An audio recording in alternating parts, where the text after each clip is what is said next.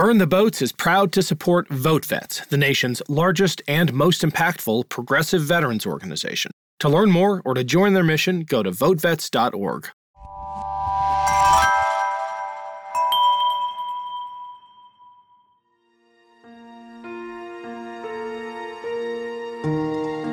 I was unable to present a true, authentic Michael Washington, a true, authentic father, a true, authentic human being who's receiving the worst news that a parent can get, and not just be myself. I'm Ken Harbaugh, and this is Burn the Boats, a podcast about big decisions. On Burn the Boats, I interview political leaders and other history makers about choices they confront when failure is not an option. My guest today is Michael Top Washington, a Marine Corps veteran and retired firefighter who now serves as a mental health therapist focusing on veterans and first responders. He chose this new mission because of his own struggles with PTSD and the emotional toll of losing his son, a fellow Marine, in Afghanistan in 2008. Mike Washington's story has inspired millions. He was featured in the Starbucks Upstander campaign and was recently interviewed by Oprah. He's also a good friend and one of those rare people who I think about in tough moments, because just knowing that Top Washington is out there somewhere makes the world seem a little better. Top, thank you for joining us on Burn the Boats. Wow, you're welcome, Ken. Thanks for having me, and thanks for that amazing introduction. I'm like, who is that guy? Who's he talking to? I want to meet him. First question: Now that you're besties with Oprah Winfrey, why are you still talking to me? Well, because I'm besties with you first, and loyalty's a big deal for me. So, yeah, sure. Oprah's not better than you? Well, she's better at this than me, but my favorite thing about talking to you, Top, is that it's an actual conversation. It's a back and forth. But for those who don't know you yet, for the listeners who haven't heard you on some of the other programs where you've shared your story, I got to ask you to give us the context for your new mission as a therapist, mental health therapist for vets and first responders, because I want to dwell on that. I want to dwell on the redemptive quality of that, the new purpose that's given you, but we have to frame it. Can you talk about June 14th, 2008? Absolutely. And let me start off by saying that June 14th was probably the culmination of 40 some odd years of pain, trauma, things that we as a society and especially people in uniform, whether it's law enforcement, fire, or military, we've been taught and encouraged to just kind of push away, to laugh at, to drink, to deal with the things that we work with. And then, for me, finally, it was that day at the fire station where two Marines pulled up with my son's mom in the back and of their white Suburban, and I knew exactly what was getting ready to happen because I had rehearsed this day when he left for Iraq and then when he left again for Afghanistan. I said, what if this day happens? And sure enough, it did happen. And that quickened, I think, my challenges and my issues, and maybe the collapse of the facade that that mask that I wore, for so long, like so many of us do.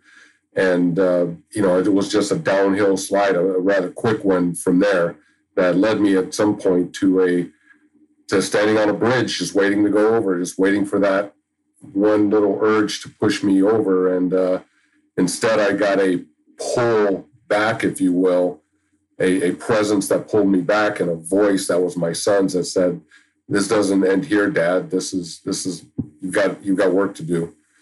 And that was the beginning. It certainly wasn't the end of my struggles, but it was the end of my struggles of ending my life, of suiciding, of riding my motorcycle through against red lights at busy intersections, kind of hoping I'd get hit and it would look like an accident. And then obviously being on a bridge and really deciding to suicide. Still some challenges on the way. I started off with a program called Save a Warrior, which was a 5-day retreat that just helped me get in touch with how we end up getting here in the first place, even before we stand on the yellow footprints of some boot camp or academy or or what have you to be the people we are. And just how much our armor took hits from ages 0 to 18 and how we've ignored it, especially, my generation was reared by the World War II generation, the people who went through the Depression and World War II, and complaining and talking about problems was not part of the program. And so you learn those lessons from them when they're your football coaches and, just mentors in your community. And that's how they did it. And they suffered through it, especially out in older age when they retired. But that was it. And so I got a real understanding about how I arrived here in the first place. Now, the next step after that, of course, was, okay, what do you do next when you come home ready to go? And that's when I reached out to the VA to talk about, Desert Storm and, my successive combat tours after that. And, and then just constantly working on myself. And once I was able to understand for myself, I was more effective as a counselor and confidant to my friends and fellow law enforcement and veterans. So that's how we got here. Top, you talked about the mask that you wore, and you wore it not just as a grieving parent, but especially as a father, because we condition men to behave a certain way in the face of trauma. You wore it as a Marine, because we, until very recently, conditioned our soldiers to wear that same mask. Can you talk about, and I'm only asking you to revisit the moment because you wrote about it recently and incredibly eloquently in this Washington Post op-ed, when you talked about the feeling of seeing that Suburban drive up and knowing what those Marines in full dress were going to say. You wrote, "I didn't know how to cope with the news or even how to feel the loss." What do you mean by you didn't know how to feel? Well, I reverted very quickly to, Master Sergeant Mike Washington and firefighter Mike Washington, and that image of what that was supposed to look like, or what I thought, what movies tell us, what society tells us a Marine and a firefighter how they should comport themselves and present themselves in these most trying times. The idea of being a grieving parent, being a human being, never entered into the picture. It was just like, okay, stand at attention. When that young captain walked up to me and rendered a very solemn, slow hand salute and asked me if I was Master Sergeant Michael Washington, father of Sergeant Michael Washington, and we went through the whole process. It was, he had his role that he had to play, and I can't even imagine doing his job, but he can't come up and be a human either. He has to be a very solemn Marine Corps officer, and he can't cry. He can't just reach out and hug me. He can't do any of those things. And so we both come from that same warrior class, and so neither of us could do that. And so all that had to get pushed down, and that mask that I'd been wearing for 40-something years to deal with other traumas in my life, starting from age 0 to that moment, that continued to get pushed down. And I was unable to present a true, authentic Michael Washington, a true, authentic father, a true, authentic human being who's receiving the worst news that a parent can get, and not just be myself. And consequently, when people were coming to me afterwards, I went into the role of comforting them. I'm the one who's just, it's going to be all right. It's going to, we'll get through this. And they're there for me to do that, but I'm not allowing that to happen. But those emotions they have to go someplace. All the emotions that we push down, that we pretend like aren't there, they have to go someplace, and they will come out. It will happen. At the same time that you were thrust into the role of comforter for others, you were engaged in some pretty self-destructive behavior as a reaction to that trauma. Can you talk about the risk-taking behavior that veterans especially engage in as a coping mechanism in the op-ed? And the reason I'm asking you about it is because I'm pretty sure that veteran suicides are undercounted because of just this thing, because of all the vets I know who go out and do crazy, reckless things because they're dealing with something else. Absolutely. And it's law enforcement and fire service, emergency room people, the first responder community as a whole. I think we do this. And for me, it was just that. It was riding my motorcycle fast. It was taking turns, a lot faster than I should. And then ultimately, when I was just, playing Russian roulette, let's call it what it is, just seeing what happens if I get through this intersection. And maybe it was meant I was supposed to live another day, another week, what have you. And eventually what stopped me from doing that was, as crazy as it sounds, it wasn't my daughter, my grandkids, the hundreds of friends that I have that are very special to me. It was the idea of, I didn't want a first responder to show up on that scene and then find out that I was a first responder, because that carries an extra weight. And adding to that Rolodex of misery, of images that they didn't have to have. This did not have to happen. We go to accidents, we go to things that, they occur, but this is something that I would be forcibly putting into their memory. And we can't forget, we don't forget, that's not how we're designed, and I just didn't want to do that. Your op-ed coincided with National Suicide Prevention Month, and you put a fine point on it talking about guns. It was partly personal reflection, but partly a policy demand that we take suicide by firearm more seriously in the veteran community. When you think about the myriad reasons why veterans suicide at a higher rate than their civilian counterparts, one of them has to be the familiarity and easy access with firearms. Why did you take that issue on? Well, Ken, I believe 100% that if I was in possession of a firearm in my dark moment, fueled by alcohol, I think I would have, really played Russian roulette and just ended it right there. I'm certain that would have happened. And I think that's what happens with a lot of veterans. A lot of people too. I mean, just plain people, because it's a little known fact. And I checked my numbers to be 100% sure. There's a huge percentage of older white men who take their lives by suicide with firearm. And when people hear that, they're like, oh my God, we got to do something about that. And they say, yeah, we absolutely do.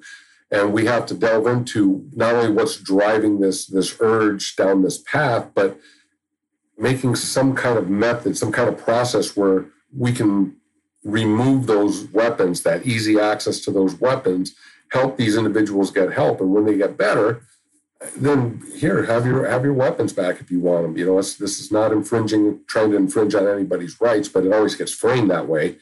And that's not what this is about. This is about just trying to keep some people alive, some good people alive who feel like they've got no other choice here. You wrote about extreme risk laws. I think there's an analog in red flag laws. What do those purport to do? When an extreme risk law is invoked, just in general, how does that work and who's it designed to help?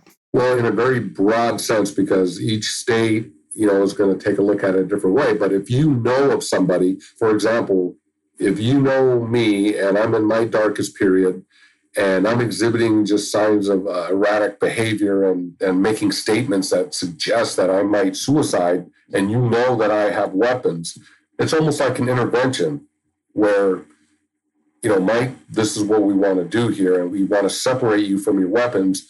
You can get them back later, but we need you to get help, and we want you to get help, and we're going to help facilitate that help. And so it looks different in a lot of different ways, but essentially that's what it is. And if we can even do that on a social basis, where you have that intervention with Mike Washington, and Mike Washington has a couple of firearms, and you just say, you and 10 of my friends get together and say, Mike, let us keep your weapons. Let's get you some help, man. We are scared for your life, and we want to do this. That's what it looks like. And we're just trying to put more of a fine point, a legal point, I guess, to it, if you will. And there's similar things with somebody who's going through addiction, and it's just like, okay, this person is not going to get the help that they need, so we're going to have an intervention, and we're going to get this person to a facility, whether they want it or not. And that's what it looks like. And I know it sounds like infringement of rights and for some people, and, taking guns away, and it's just really about keeping people alive. That's all it is. I think one of the things a lot of people don't appreciate about this kind of intervention is just how desperate the person receiving this help is for that kind of action. I mean, so many of these extreme risk scenarios in which firearms are secured or taken away are either at the invitation or with the total agreement of the veteran at risk or of the person at risk. And it's happened to friends of mine. They say, some of them have reached out and said, to other friends, will you secure my weapons? I don't trust myself with them. So to your point about Second Amendment and infringement and all that, no, this is just in a very real way, an attempt to create a social mechanism as much as a legal one for people to get together and say, hey, man, you need help.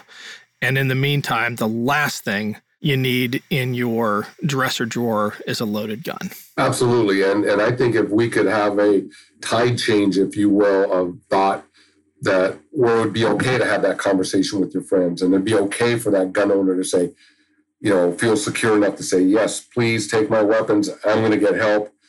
And then we'll start the process back. And I understand, because I didn't grow up in a gun culture. So, I've never owned a firearm in my life. And so I don't have that same feeling about weapons as I think a lot of people do. I wanted to ask you about the enduring effects of trauma. Mad Magazine. Advertising mascots. B-movie posters. And cartoons. Oh yeah, can't forget cartoons. If you get the funky connection that ties these pop culture gems together, you'll dig Two Designers Walk Into a Bar. See, we're a couple of creatively curious pals living between the bookends of grand museums and dive bars. Hey, you know the place, the sweet spot where highbrow and lowbrow become drinking buddies. So join our barroom chats as we talk influential work and uncover stories of how the familiar became iconic. Think behind the music for the stuff we love. Check out our website at twodesignerswalkintoabar.com. And listen wherever you get your podcasts or visit evergreenpodcasts.com. And how important is to keep it from transmitting across generations. I think you probably know what I'm getting at, but I'll spell it out, because trauma undealt with can be passed down. You can inflict that same harm on your children, on your grandchildren. I've seen it in my own family. My wife's grandfather, who landed on the beach at Anzio in World War II, never grappled with his PTSD. I mean, the culture back then didn't allow it. And years later, after inflicting so much trauma on his family, he took his own life with a firearm. Can you talk about the importance of interrupting that cycle? Yeah, absolutely. And, throughout my recovery and really starting with Save a Warrior, and even some of my work as peer support, because I needed to understand firefighters that I was going to work with. Unfortunately, I wasn't able to turn that in towards myself, but yeah, just understanding, how did I arrive to be the person I was? And that's before I got on the footprints. What happened to me before I got to boot camp and had these other life experiences? And I look back at my mother's upbringing, and she had a truly horrific, Oliver Twist would cry at her story. And she did her best as a mom, but she brought a lot of her fears, a lot of her traumas into our relationship. And consequently, I picked up on a number of those. And she was a great woman, hard worker. Whatever I am today, she gets that credit. And but there were things that were brought on, and same thing with my father, and so all these senses of abandonment and alcohol and domestic violence, all these things, come into play before I even go to the Marine Corps.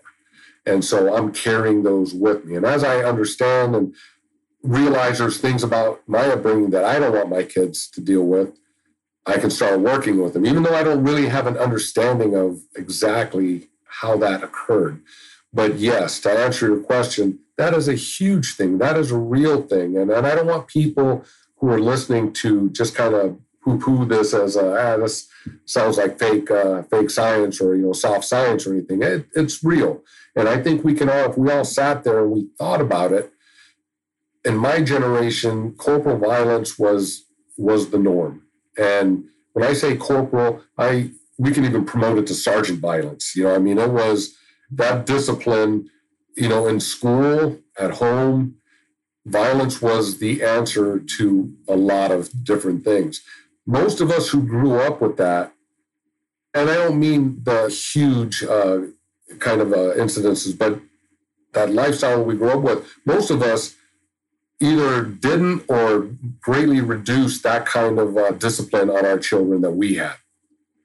Because we kind of realized that, one, we didn't like it, didn't change anything. We didn't like the way we felt towards our parents, and we didn't like the way that later on how they said they felt afterwards. So I'm not doing that to my child. There's a better way. And we sought that better way. So there's that sea change that can happen. And that's what I tried to institute with my children as we came up. But so many things that I can identify in my life today, right now. I can look at my parents, I can look at my society at the time and see this is how I came to have this worldview. And I'm changing it. And there were some good things, there too. It wasn't all bad, of course, but there was things that didn't need to happen and could change, and I'm trying to change those.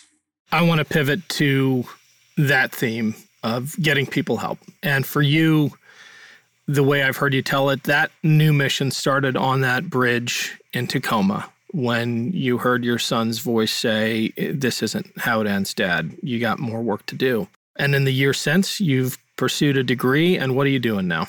Well, I was actually doing that work as a peer support member of the Seattle Fire Department and doing a lot of work in that. And it's funny that I could be that guy who is there for that person. Come on, let's do this. I know exactly what we need to do here to get you that help. I'll be here to listen to you. But I did not feel like I could reach out to somebody and do that. And so, but since, I went back to school, got a master's of social work with the idea to work with veterans and first responders as a therapist. And about a year before I retired from the fire department in December, I started working with a clinic here in Seattle. And I work with a number of first responders, and I'm going to start working with veterans here soon too as a therapist. And for a lot of people, it's just somebody to listen to them, first of all, and then somebody who feels exactly the same way they felt, or very, very similarly. They've walked the same path,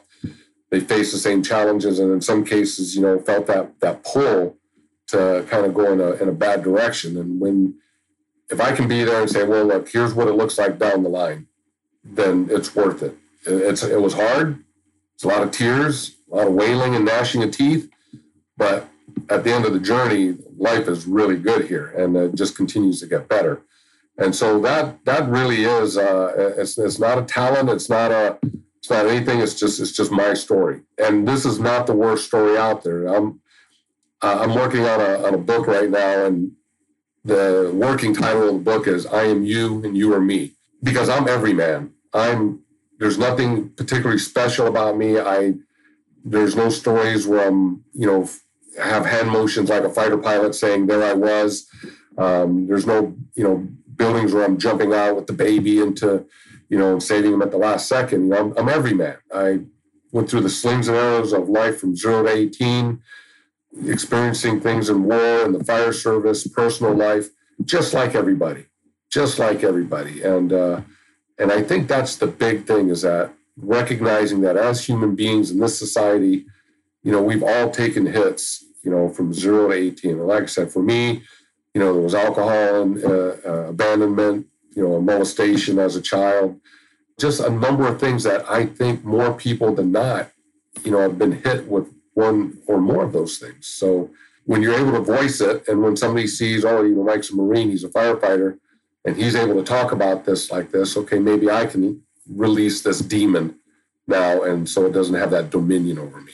I really appreciate the everyman sentiment, Top, but I gotta believe that when you're in your office with a fellow first responder or vet, it is significant that you are retired Master Sergeant Top Washington. They're going to talk to you in a way that they very well might not talk to someone who they don't feel has that shared experience. Is that fair?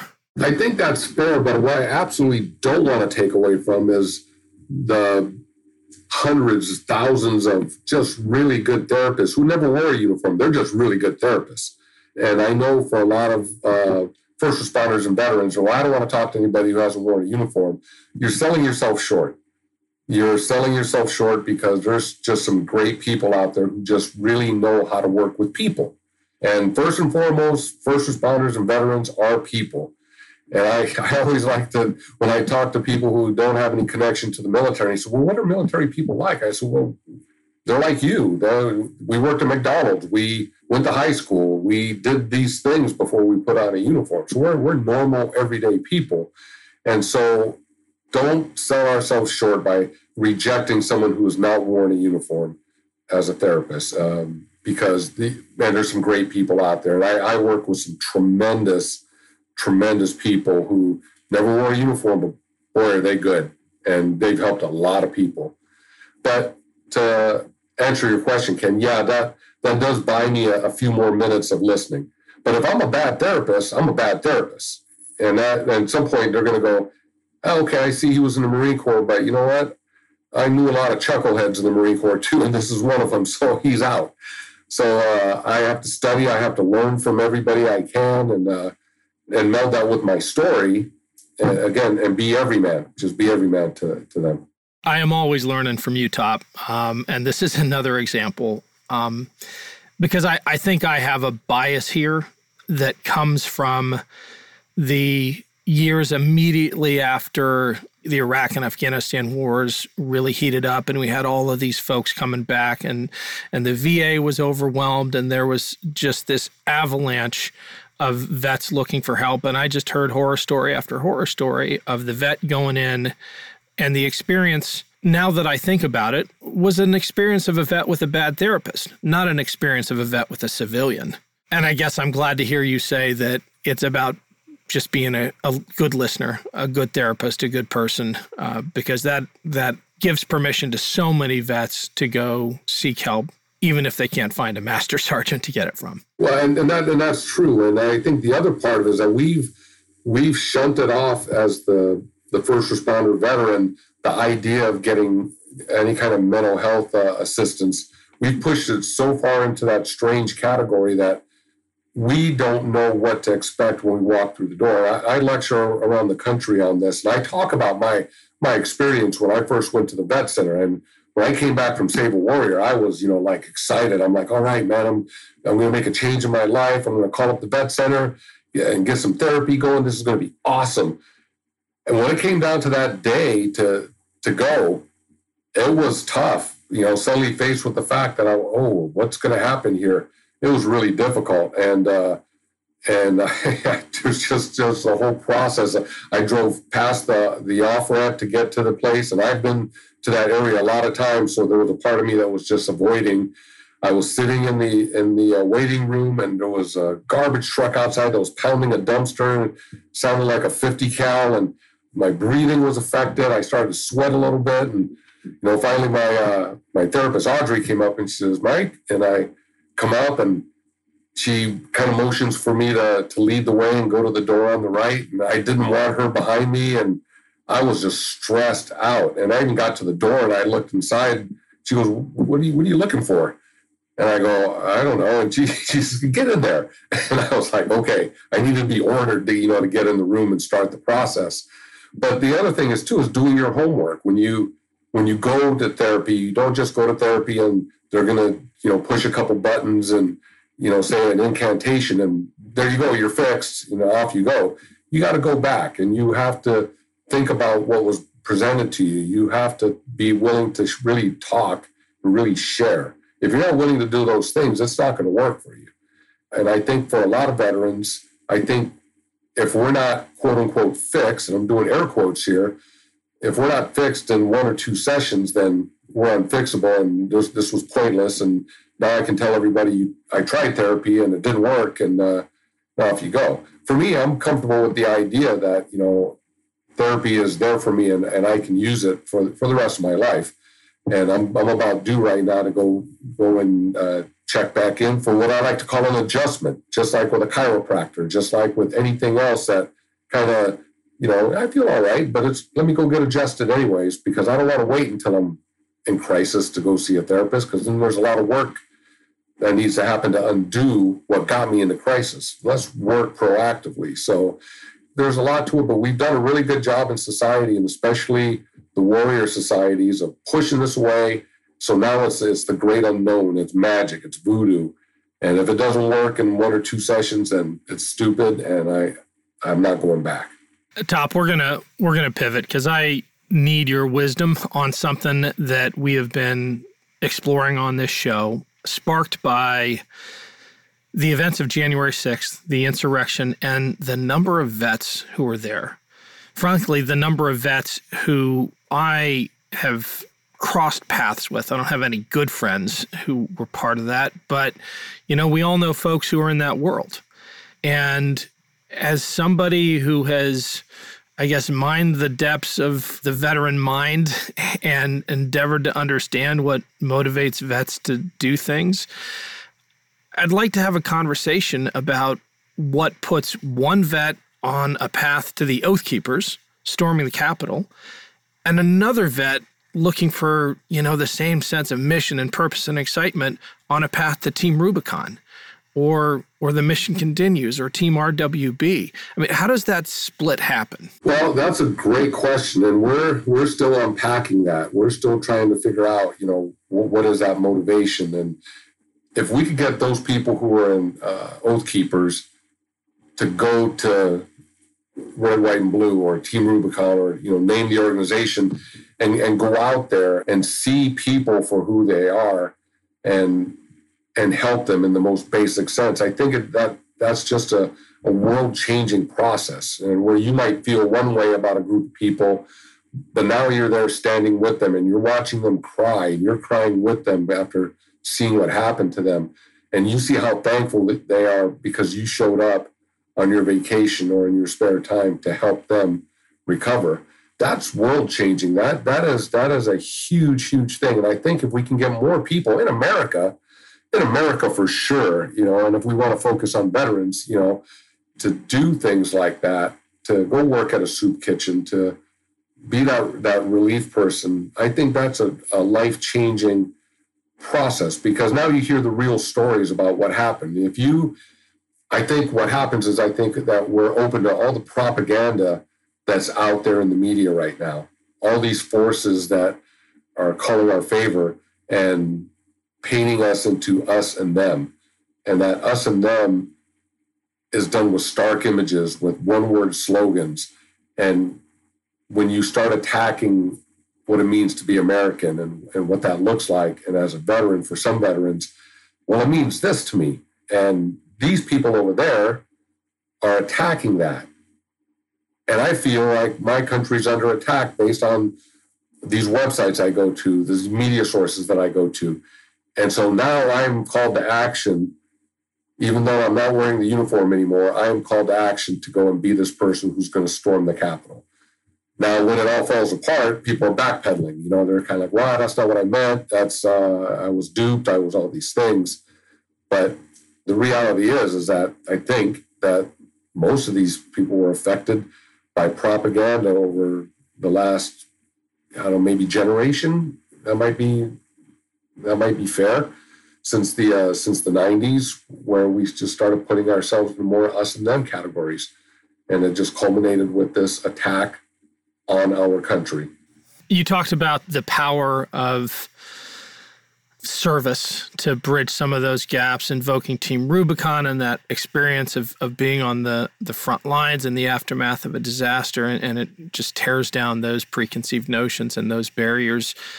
Do you think that is an important component of therapy? I mean, what you do is talk to people about their issues and you get them to open up. Is there something active, though, that can build on that, that you prescribe as a mental health therapist, or is it enough to have the conversations and know yourself better? Well, I think the answer to your questions is yes, across the board. There's something for everybody, and going to a disaster is not for everybody, and especially if you're dealing with PTSD in a certain way that might be triggering. Yeah. But there's 100 different ways to go out there and serve your community and mix with people that you normally would not mix with. And if we look at our service especially in the military, when you show up at boot camp, basic training, whatever, this is the first time for a lot of people where they were thrust next to people that they have only heard about.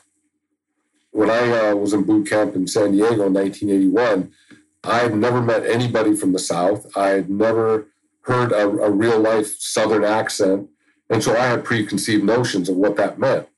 But when you're in the crucible of boot camp and you find out that a man's and a woman's true character is through that crucible that is boot camp, and that it's the content of their character, it's not the color of their skin or what they sound like or what their religion is or anything else, then you truly get an appreciation, and you have to look inwards toward you and say, you know what? Yeah, lesson learned. From now on, I got to take everybody at that face value of who they are and what they bring to the table and how they comport themselves. So you find that in the military. And so when we go overseas in the military, people aren't really looking at us as Jewish or Asian or African-American or white. They're looking at that flag that we're standing under, and they're going, those are Americans, we're going after them. And then we have to circle around that flag as Americans. So we need to do that here. If we could bring that same feeling of we are all in this together here in America, not us and them, because you don't have us and them at a forward operating base. You don't have us and them on a destroyer that's making, giant figure eights in the Indian Ocean. You just don't have time for that. That's just not called for. You are working with people, and you are melding with people, and you're getting to see people in a way that a lot of America does not get to see. And that's why it was so important that when I deploy with Team Rubicon and I have civilian volunteers that come up, before I release them, I tell them to take a look around and see all the different people that are here with them. I remember there was a wildland fire in Pateros, Washington, in eastern Washington, and there was an Amish community not far away that sent some volunteers in. And it was really interesting because this group, who had been in this country for generations, they had a very distinct accent and very distinct look.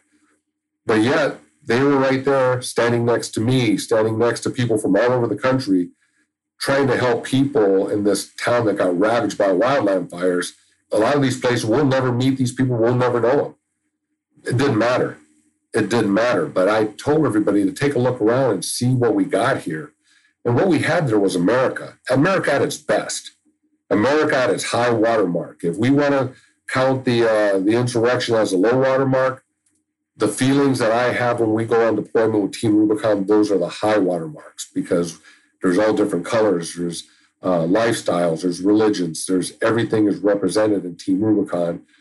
And it's just a great feeling to be able to say, to recognize that, yeah, man, we all came together, worked really, really hard on our vacations for a lot of people, and we're not going to even meet these people, and that's cool.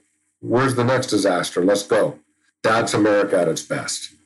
And I think it's something we have to find a way to get back to. Like you said, not everyone can deploy on a disaster, but there are just so many ways to serve your own community, your country, to realize that neighbor that you thought you had nothing in common with, well, you got more in common with than you think. We're going to keep working on that one.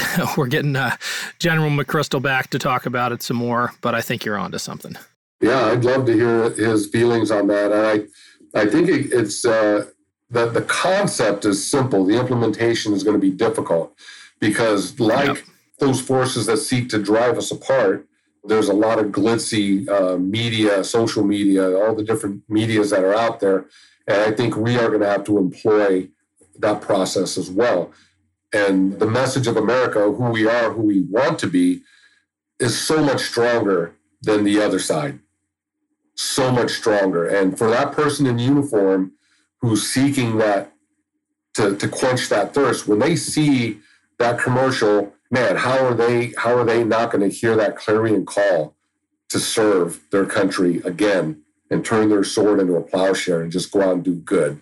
Top, we always end the show with the same question. What is the bravest thing you've ever done? Quite possibly walking into that therapist's office. Maybe that was it. I think I was going against all my instincts. I wanted to run. And if we define bravery as that process of doing something when your instinct is to go the other direction. And I know it's self-serving. I know it's for me, but yeah, I'm going to go with that. You know, I don't know if this metaphor works, but we always celebrate the first responder for running into the building when other people are running out.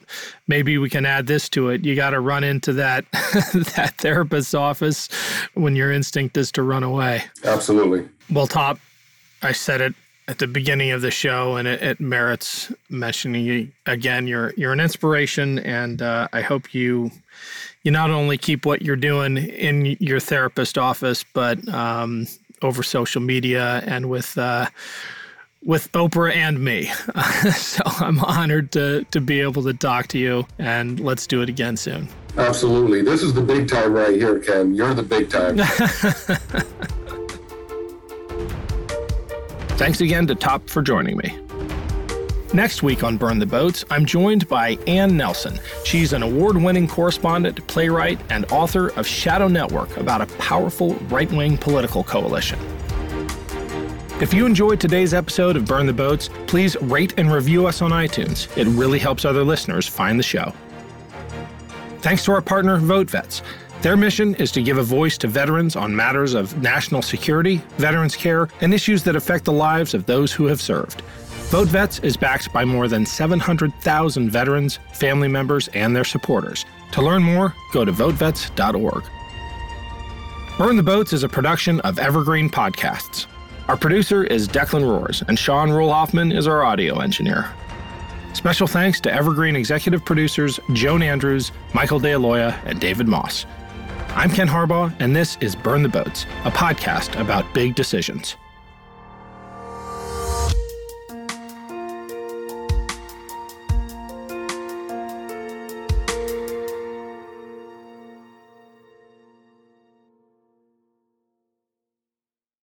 Don't you know that you're a grown-up? I'm a grown-up. Me too. Yep, me too. But these days being a grown-up can really suck. Luckily, we're grown-ups who grew up in the coolest generation. We had video arcades. And also some of the best TV and movies ever made. We lived the origin of awesome consumer electronics. The list goes on and on. Yep, Generation X. Exactly. And we're Gen X grown-up. Every week, the Gen X Grown Up podcast explores media, tech, toys, games, and more from both yesterday and today. Through the eyes of Generation Xers who absolutely love that stuff. You can find us on iTunes or wherever you get your podcasts. Or find us on our website, genxgrownup.com. Life sucks as a grown-up. All right, you think that was good enough? I hope so, man. I'm tired.